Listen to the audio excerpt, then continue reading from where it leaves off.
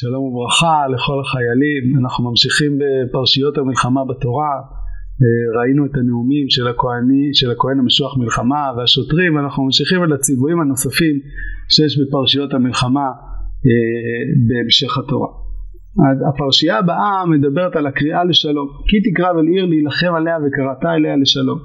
והיה עם שלום תענך ופתחה לך, והיה כל העם הנמצא בה היו לך למס ועבדוך, ואם לא תשלים עמך ועשתה עמך מלחמה וצרתה עליה. ואז מתואר את המלחמה ואת ההרג והביזה, וכן תעשה לכל הערים הרחוקות ממך, חוץ משבעת עממים, דבר שדורש עיון נפרד, האם יש שם קריאה לשלום או לא. אולי נדבר גם על זה. מה הטעם של הקריאה לשלום? לכאורה מובן מאליו, אבל צריך פה לדייק. ספר החינוך, אחד מהטעמים שהוא מביא, הוא אומר שהדבר הזה מדגיש את המימד התועלתני שיש בקריאה לשלום. במקום להרוס הכל ולבזוז, כמו מדיינים, שהם לא מנהלים איזושהי מדיניות של עם כובש, אלא הם באים ובוזזים. מלחמה היא כוח משחית. אז אנחנו חותמים על הסכם שלום, או במקרה הזה הסכם כניעה של האויב, ועם הכניעה באה מס ובתועלות שיש מתוך הכניעה של העם הנכבש. התועלת המובנת מאליה הראשונה היא כמובן, שספר החינוך דווקא לא מזכיר, היא לחסוך בחיי אדם, כמו שהרמב"ן אומר שבנוהג שבעולם בכל המלחמות ימותו אנשים גם מכת נצחים, זאת אומרת גם המנצחים מאבדים נפשות. ברור שעדיף לא להילחם, עדיף להשיג את אותן מטרות בדרכי שלום. פרשייה שלכאורה נוגדת את הציווי הזה היא פרשייה של המלחמה בסיחון מלך חשבון. בדברים פרק ב' נאמר קומו סעו והיוו את נחל ארנון, ראה נתתי בידך את סיחון מלך חשבון האמורי ואת ארצו, החל רש והתגר בו מלחמה. הקדוש ברוך הוא מצווה ללכת להילחם ולהתגר מלחמה בסיחון מלך חשבון. ומה עושה משה? כן, היום הזה החל תת פחדך וירדך על פני העמים וכולי. מה עושה משה? וישלח מלאכים ממדבר קדמות אל סיחון מלך חשבון דברי שלום לאמור, ברנה בארצך בדרך אלך ואסור ימין ושמאל. הקדוש ברוך הוא אומר לך ללכת למלחמה ואתה פותח לשלום.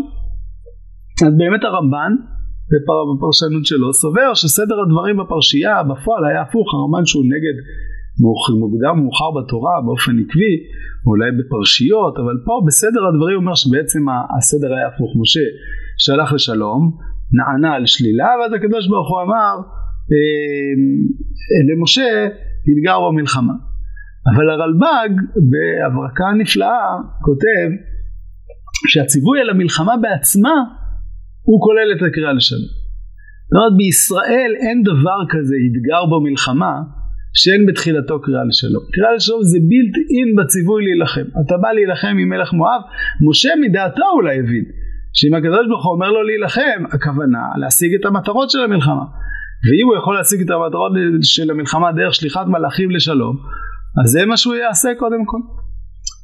ואכן, בספר החינוך בטעם השני שהוא מביא, שזה הטעם הראשון לפי הסדר, הוא כותב משורשי המצווה, לפי שמידת הרחמנות היא מידה טובה וראוי לנו זרע הקודש להתנהג בה בכל ענייננו, גם אם העובדים עובדי עבודה זרה. עם ישראל רחמנים ביישנים וגומלי חסדים. מידת הרחמנות היא המידה שזועקת פה איזושהי זעקה מאחורי הקלעים. אתה הולך להילחם, אבל תזכור שזה לא מצב אידי, זה לא מצב, זה לא אתוס, אין לנו אתוס של מלחמה. יש לנו אתוס של צבא הגנה לישראל. אנחנו מגינים על עצמנו, ואם אין ברירה אנחנו נלחמים, ואם אין ברירה אנחנו נלחם גם מלחמת רשות שהיא מלחמת ברירה, אבל היא לצורך, אנחנו לא שמחים בה, אנחנו לא עם כובש כמו האשורים, כמו הבבליים. מלך שלא כובש הוא לא כלום. בוודאי בתרבות הקדומה, בוודאי ברומי, הכיבוש הוא עצם העניין בעצמו. השלום הרומי הוא לא שלום של רחמנות, הוא שלום של כוח. והשלום שלנו נובע מתוך הרצון שלנו באמת שלא לפגוע בחיי אדם. אם אין ברירה, זה מה שאנחנו עושים. אבל גם כשאנחנו עושים את זה, אנחנו יודעים שיש לזה מחיר. כמו שהנביא בספר דברי הימים אומר על דוד, ואלוהים אמר לו תבנה בית לשמי, כי איש מלחמות אתה ודמים שפכת. דוד היה צריך להילחם את כל המלחמות שהוא נלחם. הוא נלחם גם מלחמות ברירה, ואולי זה גם נקודה. אבל המלחמות שהוא נלחם בסופו של דבר יש להם מחיר.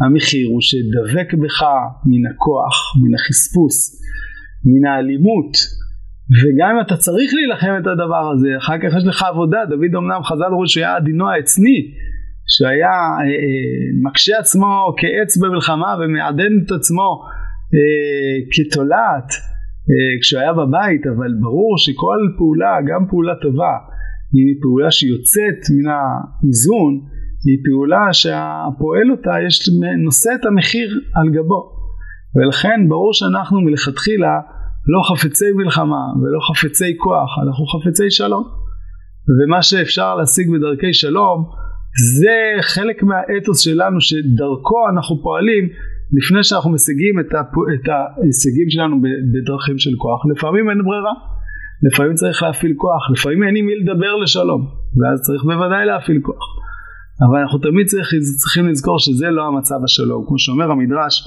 וקראת אל שלום, גדול שלום שאפילו מתים צריכים שלום, גדול שלום שאפילו במלחמתם של ישראל צריכים שלום, גדול שלום שדרי רום צריכים שלום, שנאמר עושה שלום במרומיו, גדול שלום שחותמים בו ברכת כהנים, ואף משה היה אוהב שלום, שנאמר וישלח מלאכים מדבר קדמות אל מלך סיחון דברי שלום.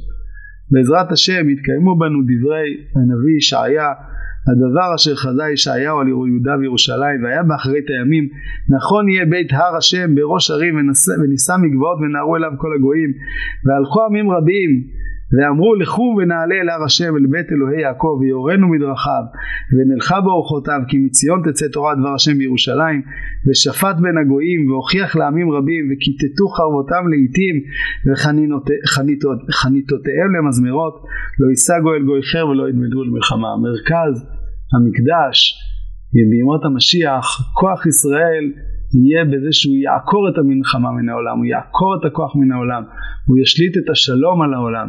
עד אז אנחנו נאלצים לפעמים להחזיק בנשקנו, אבל תמיד לזכור שהמטרה בסופו של דבר היא השלום, שבעזרת השם בו יבוא עלינו במהרה בימינו. כל טוב.